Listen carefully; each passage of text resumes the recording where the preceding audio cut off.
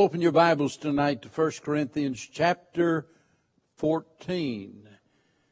Chapter number 14. This is the only time that we've gone outside of chapter 13 really in this series, because everything is centered on what has been said in chapter number 13. But the first three words of chapter 14 is our text for this evening, and it is the accumulation of all that we've been talking about, and hopefully a challenge as we look ahead. Follow after charity. Another way of saying that is to allow love to lead you. So many times we don't let that happen, do we? We come down to the end of this series, and I was just thinking this afternoon, I hope the end is actually a beginning. And if we've been successful in any way whatsoever, having come to the end of this, it'll be a beginning in the manner in which we live. In our last message, we talked about the preeminence of love, and as I said, there's no way to overestimate the importance of it. And in chapter 13, before that, we saw love being pictured. Now we see love personified. By that, I mean here that love is pictured as a person that we are to follow. You could title the message Chasing Charity or Longing for Love, but it has to do with us pursuing love, following love, being led by love. In teaching Philippians chapter number 4, and let me just go there and read that, because there might be some that are not familiar with it, and you ought to be. This is one of those passages that we ought to have on our mind at all times. Paul made a remarkable statement in verse 4 where he said, "Rejoice in the Lord always." Think about that. Rejoice in the Lord always. That's on the bad days and the good days. That's when someone has done something nice and when someone has done something wrong. There's never a time that we shouldn't be rejoicing in the Lord, and I just suspect that a lot of us fail at that. And then he turns around and says in verse 6, "Be careful for nothing." That's another way to say, don't worry about anything. Well, I know a lot of us fail at that. So how in the world is it that we can rejoice all of the time and not worry about anything? Well, notice what he says in verse number 7, "And the peace of God which passeth all understanding shall keep your hearts and minds through Christ Jesus." Now listen carefully to what he says. "Finally, brethren, whatsoever things are true, whatsoever things are honest, whatsoever things are just, whatsoever things are pure, whatsoever things are lovely, whatsoever things are of good report, if there be any virtue and if there be any praise, think on these things. Those things which ye have both learned and received and heard and seen in me, do. And the God of peace shall be with you." That's quite a promise. I'm reading that for a reason, because I want you to notice that in the things that he mentions here that we are to think upon, the things he says that are true, honest, just, pure, lovely, of a good report, all of that can be summed up in the person of Christ. That is a picture of Christ. Think on him.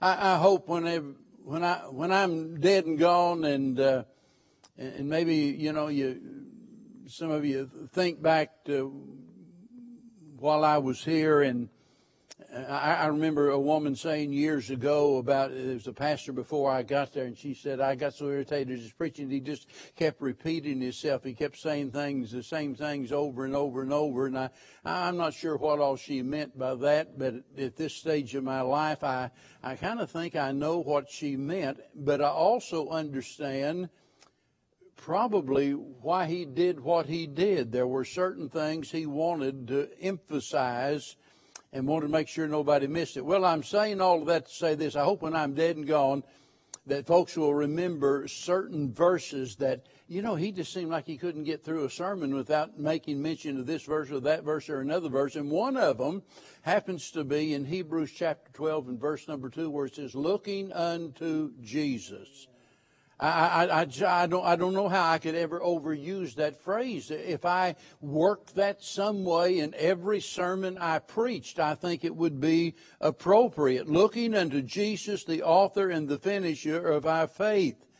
So I want you to do exactly the same whenever we look at this phrase, follow after charity. We see there in Philippians all of those qualities that are found in Christ, and we are commanded to keep looking unto Jesus. And here he says, follow after charity. In other words, love is personified. It's pictured as being a person. Follow this person, and clearly that person is Christ. And remember, he is the full expression of love. And if you doubt that, let's just go back and look at the picture of love that we've been talking about here. There are 15 things. I'm going to take the time to do a little review. I'm going to just mention it. I won't camp out anywhere. But notice these 15 snapshots of love.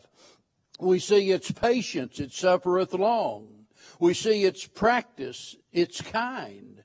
We see its purity, it envieth not, its peacefulness, it vaunteth not itself, its pufflessness, it's not puffed up, its politeness, it doth not behave itself unseemly. We see its preference, it seeketh not her own. We see its provokelessness, it's not easily provoked, its preclusion, it thinketh no evil. We see its propriety, it rejoiceth not in iniquity. We see its pleasure, it rejoiceth in the truth. We see its passivity. It says it beareth all things. We see its perspective. It believeth all things. We see its prospect. It hopeth all things. We see its persistence. It endureth all things.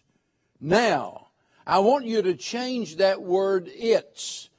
It's this and it's that in regards to love. I want you to change that word it's to his. And you go back through that list again, saying that we see his patience, his practice, his purity. Because in all of this, we see a perfect picture of the Lord Jesus Christ. Hebrews 1 and verse number 3 talks about he is the brightness of the Father's glory, the express image of his person. Remember now, God is love. And Christ is the express image of his person. Are you with me? If God is love and he's the express image of his person, in other words, he is the perfect reflection of who God is and God is love, then we've got to say all of this is nothing more than a picture of Jesus. And we're supposed to be looking unto Jesus. I remind you again of what Paul said there as he ended chapter 12. He said, I want to show you a more excellent way. And that one thought developed into the entire chapter. That more excellent way was what? Well, the more excellent way is what? Love. But the more excellent way is the more excellent one. That's what the whole point is. He's the one that we are to follow. Follow after charity. And I'm not at all out of place when I say that Paul is saying, follow after Christ. We ought to follow after him obediently. A lot of times we're guilty of partial obedience. And partial obedience is total disobedience. We ought to obey whatever He says. And there'll be times that maybe that won't be the popular thing to do. It won't be the convenient thing to do. But we ought to obey what He says. That's what following the Lord is, to obey Him. Obediently, we ought to obey Him fully, not just in part. You remember whenever the Lord sent Saul out against the enemy. And He said, I want you to go out there and I want you to just, wipe out everything in your path and don't take anything. Just go out and kill everybody. Well, they go out and he comes back and the prophet inquires as to their success. And he says, oh yeah, we've got all of it done. And the prophet said, well, what is the bleating of the sheep and the lowing of the oxen? What are those animals? That. Oh, yeah, well, we got to thinking that it might be a good thing to save some of them, and we'd bring back, we're going to sacrifice them up to the Lord. And then turn around, lo and behold, he didn't even kill the king. Now, as a result of that, he ultimately loses his kingdom. Now, here was a man that stood head and shoulders above everyone else, a man who was more qualified, in some ways than anybody to be the king over Israel. And yet, in that moment, he disqualified himself from service for God because he did not obey God fully. So whenever he says, follow charity, follow Christ, obey Him, obediently, fully, faithfully. I sometimes think about those that have, been here for a lot of years. And when I say that, I mean whether it was at Northway or whether it was at Lakeland or some of you that have come in from other churches, then, you had a long history at those churches. So I'm not just talking about what's happened at Lakeway. I'm talking about the whole of your Christian life. And boy, I'm telling you, it's something so admirable about those people that have been faithful year after year after year. I mean, they're there Sunday morning, they're there Sunday night, they're there Wednesday night. They're always ready to lend a helping hand. Let me tell you, faithfulness is the one thing above everything else that God rewards. That's the basis of our rewards. It's not necessarily how well we do things, but whether or not we are faithful. And as I often say, faithfulness requires different things of different people. God doesn't expect the same thing out of me that He might expect out of you. There are some people that have limitations. They can't do what you can do. God doesn't want them to do that. God just wants them to be faithful. Do what you can where you are. That's what faithfulness is all about. So if we're going to follow after Him, it means we're going to have to obey Him fully and faithfully, and we ought to obey Him immediately.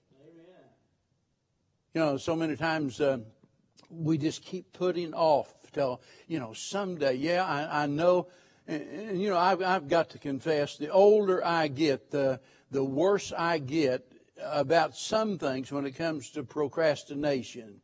Now, Bev probably tell you about everything, not just some things, and she'd probably be more right than I am, but I'm trying to make myself look good, and so, I'm trying to save face a little bit, but it gets real easy to procrastinate. But, with some people, it's one thing to put something off till the last minute when it has to do with filling the car up with gas or whatever else it might be.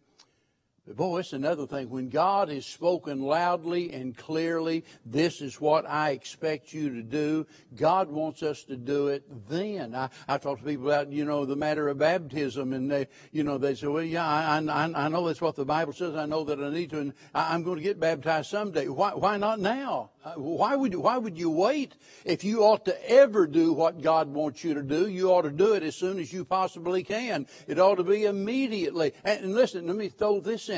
Whenever we're following Christ, which requires us to obey Him fully and completely and so forth, it ought to be cheerfully.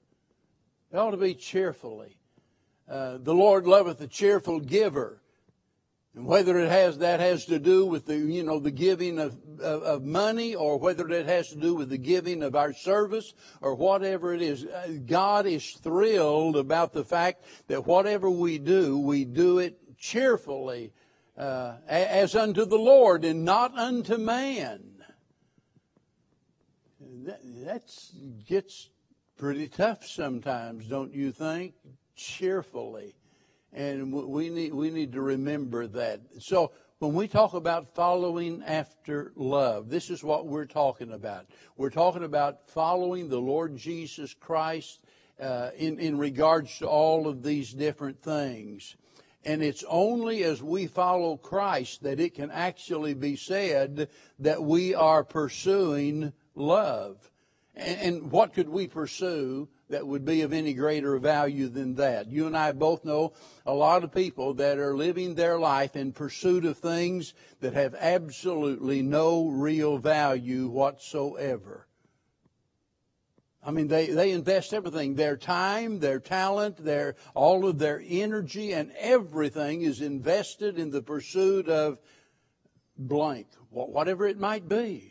But it's of no eternal value whatsoever. It doesn't aid in their spiritual growth. It doesn't enhance their testimony. It doesn't bring souls to Christ. It doesn't edify the church. It doesn't please the Lord. It's not necessarily something that is obviously sinful, but it's something that is a hindrance to what they ought to be doing. And remember this, as Paul said, without love, we're a big fat zero. In other words, we are spiritually bankrupt.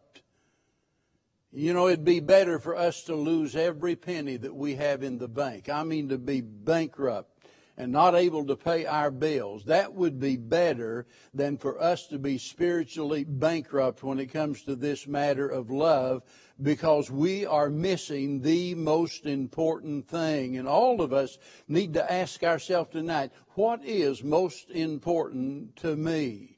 There wasn't any doubt about the Apostle Paul. He made it very clear what was important to him. And here's one of those other verses. When I'm dead and gone, I hope that you'll remember me quoting this over and over, and that's Philippians 1:21, where he says, "For to me to live is Christ, and to die is gain." But to live, he says, is Christ. So nobody had to wonder about who Paul was following, what he was pursuing, what he wanted out of life. He just summed it all up in that one brief statement. Now notice he said, "For to me," might not be that way for somebody else, but to me to live is Christ. That ought to be the goal of every single Christian. Living for Christ by living like Christ. That ought to be our goal. And if we call ourselves a disciple of the Lord Jesus Christ, that's what we ought to be striving for. That's what we ought to be pursuing. Growing in the grace and the knowledge of the Lord Jesus Christ. Following the one who is called faithful and true. And that's the key to our faithfulness. Looking unto Jesus. And in Hebrews 12:3, consider Him. Consider Him. And that's kind of like saying keep Him in your focus at all times. Now, as I said this morning, you know, whenever we think about this, and tonight thinking about the pursuit of love, remember, all of this requires divine aid for us. It's something that we can't do on our own. We can't be like Christ without Christ. Let me give you another one of those verses I hope you never forget, Philippians 4:13. Because as a young Christian, this verse, I think, helped me more than any other verse in the Bible. For I can do all things through Christ, which strengtheneth me. And I had to, convince myself that. I believed the Bible. I knew that was true, but boy, I tell you, whenever it seems like the deck is stacked against you, all of the odds are against you, and you feel that you're so weak that there's a situation you can't possibly cope with, and yet you have the sure testimony of God's Word. I can. You don't feel like you can, but if you're a believer, you know, I can do what? All things through Christ which strengtheneth me. Then in chapter 2, in verse 13 of Philippians, he makes this statement. He says, for it is God who worketh in you both to will and to do of his good pleasure. God's working in you. You might feel overwhelmed at the moment and think, I'm just not sure how I can possibly ever get through this difficulty in my life. And listen, that difficulty might not have anything to do with what somebody else did. It's not something someone did to you. The difficulty might have to do with your own life, your own faults, your own failures. And you're wondering, that's got to be the most frustrating thing in all of the world, to be where Paul was in Romans chapter number 7, where he's talking about the things that I would do, I don't do, and the things I wouldn't do, I find myself doing. And that frustration of, the fighting against the flesh all of the time and feeling like you're defeated. But thanks be unto God which giveth us the victory, he said.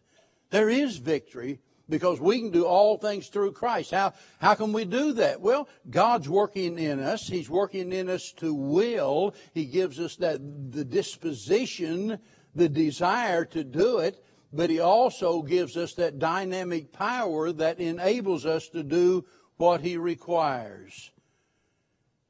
When Paul was writing to the church at Ephesus there in chapter 1, and he's speaking about the work of the Lord Jesus Christ and how it ought to impact us, and he reminded the Ephesians as to the resurrection of Christ, and that he was raised, what? By the Spirit. The Spirit of God raised him up. And then he tells us it's that same Spirit that is working in you.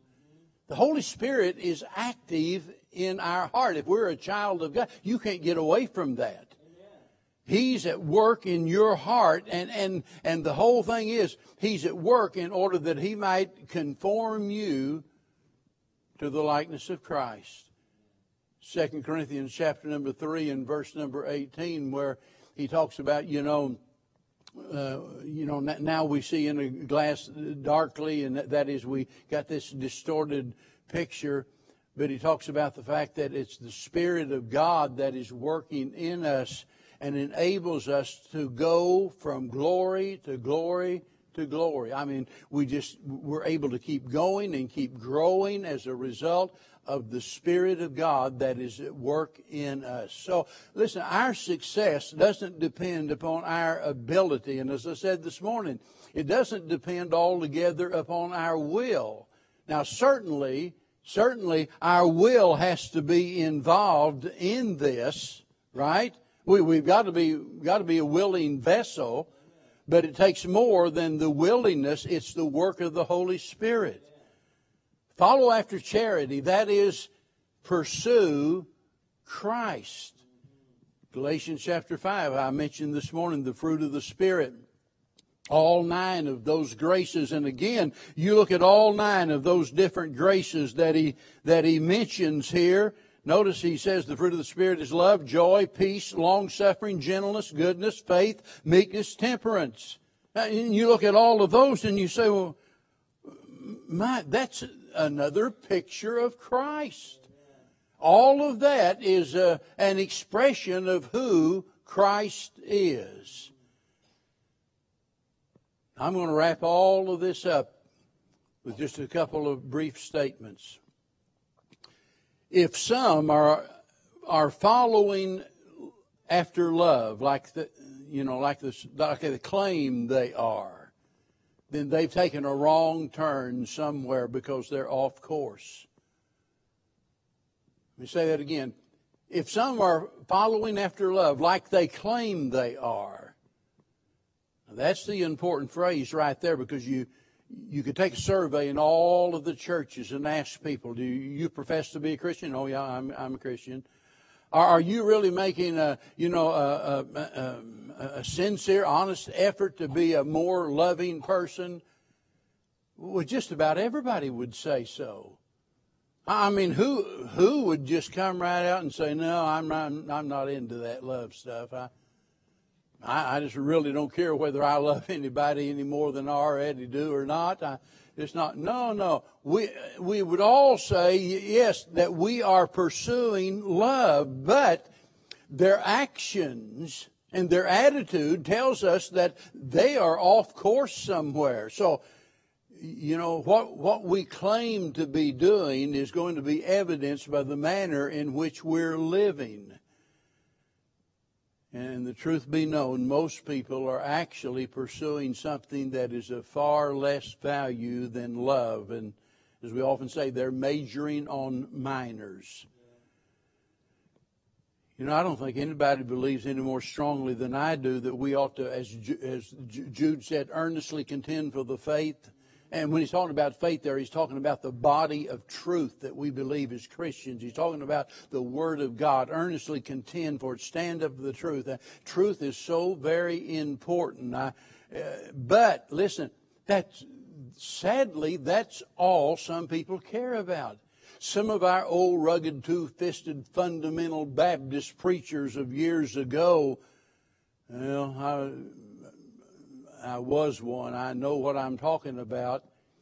And for some, the only thing important is whether I'm right or not. It's all about getting it right. It's all about standing for the truth, fighting for the right. Now, we need to do that, but it ought to be done in love. I talked this morning about we get our theology out of balance because we emphasize the love of God to the neglect of the wrath of God. But sometimes we get out of balance in other areas, and one of those areas is that when only one aspect of the Christian life becomes important to us, and we focus on that to the neglect of everything else. I knew a preacher up in Oklahoma that this was back, I guess, in the 60s sometime, and the only thing that really mattered to him was prophecy. I mean, everything he preached, I don't care where he was, whether it was on the radio or in a conference, that's all he ever preached. Everything was just prophecy. Well, I think prophecy is really important as a part of the Word of God. But just getting it nailed down, to where you're an expert on prophecy, oh my, all about the mark of the beast and the two witnesses there and so forth, and you've got that all figured out, although nobody else does. You do, and you know all of that, and you're trying to convey that information to other people, and sometimes we lose sight of the fact that we're supposed to be loving people.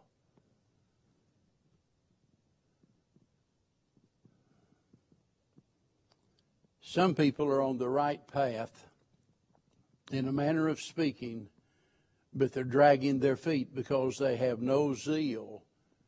They're pursuing, but they're lagging behind. They lack the zeal, the excitement, the patience or courage, whatever you want to call it, and they're just moving along at a snail's pace. Some of you might remember the year that the theme of our Bible conference was always abounding. And I assigned all of the preachers a different subject, and it had to do with abounding in this. Abounding, whether it had to do with our abounding in our works or abounding in our love, abounding in our faith. But we're to be always abounding. And that's why I keep saying the best definition I know of being backslidden is whenever a believer ceases to grow in the grace and knowledge of the Lord Jesus Christ. Whenever we stop growing, you might be the best Bible scholar in the church. You know more than anybody else. You might be the most generous person in the church. You give more than anybody else. You might be the best singer in the church. You can sing better than anybody else. And you might, you excel in all of these other areas, but the minute that you stop growing and your Christian life is stagnated, you're right there where you've always been, you're backslidden. You're backslidden. We ought to be what then? We ought to be abounding in love. So if we're going to follow after Christ, we've got to what? We got to stay in step, right? We can't wander off course. We can't lag behind. And believe me, if we're really following Him, He is going to take us at a pace to where we're always going to be growing in our Christian life. That's what following after love is all about. Love is a choice, and it's an action. It's a choice, it's an action. And I just pray tonight that as we leave here, that every one of us might have a greater desire in our heart, a greater longing for love, and that we'll leave here chasing after charity, just determined that by the grace of God and with the help of God's Spirit, we're going to be a more loving person, because so much depends on it. Our willingness and our ability to forgive others and so forth. For the sake of our homes and our marriages and everything else, love is the glue that holds us together. It's the thing that motivates us and the thing that keeps us going. And we lose that, and we're in a lot of trouble. No doubt tonight some of you can think back on your Christian life at some of the difficulties that you faced. And you can say that by the grace of God I survived. I'm still here. I'm still going. And it might be at the time you thought, well, I can't conquer this. It's more than I can bear. And I believe with all of my heart those that hurt us the most are those that are closest to us. And I've been hurt a lot more by church members than I ever got hurt in a bar room. Really. A lot more. I mean, wow, I can't even explain how painful it is to get hurt by those that you love. I've been hurt more on occasions by some of my own children than I ever have by your children or anybody else's. You see, and that's the same way with all of us. We get hurt by the most by those that we're closest to. But how do we get over those hurts? How do we survive, and how do we go on? Love. That's the thing that keeps us together, folks.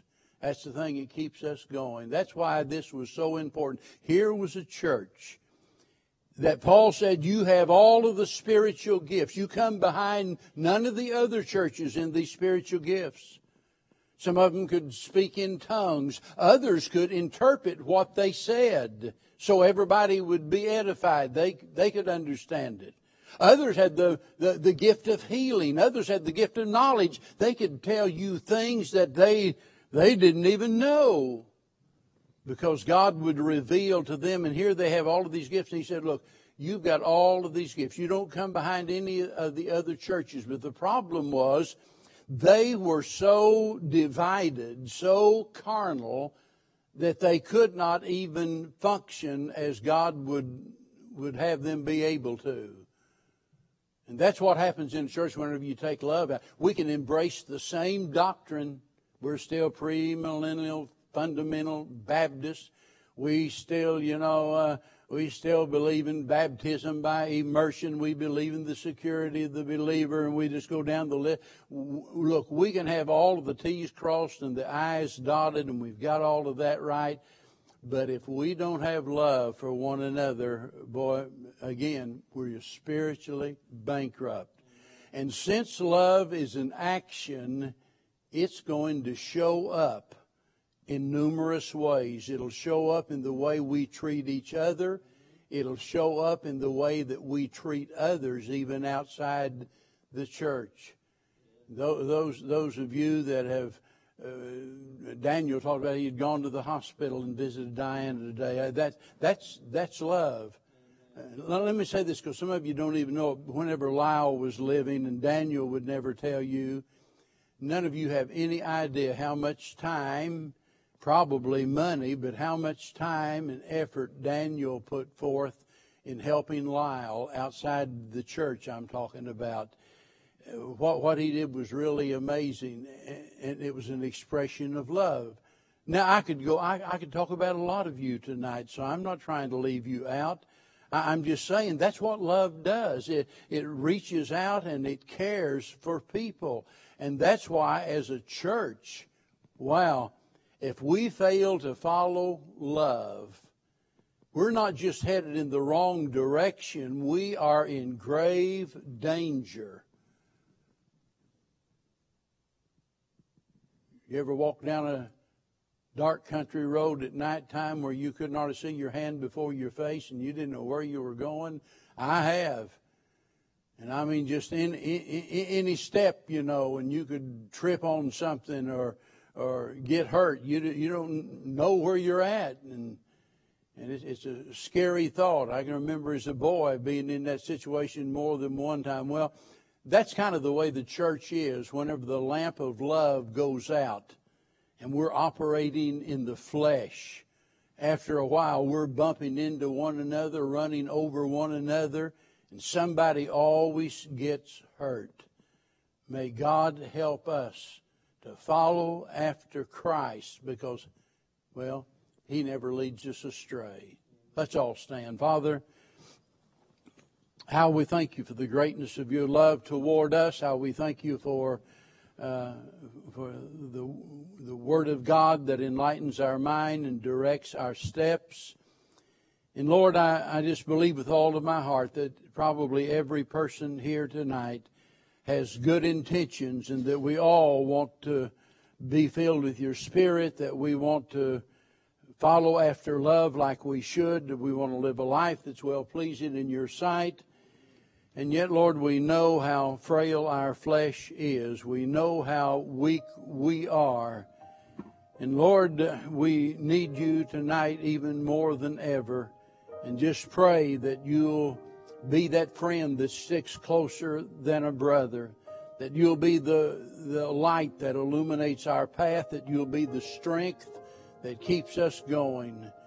And so tonight I pray that you'll just speak to each and every one of us and motivate us as only you can to follow after charity, to leave here tonight in pursuit of love with our eyes on Jesus, that others will never make any mistake about it as to where we are headed in our life, and it becomes clear to them that we are followers of the Lord Jesus Christ. But we pray in His name, amen. Now, if love, following Christ, would cause you to obey Him fully, immediately, obediently, then what is it He might have you do tonight?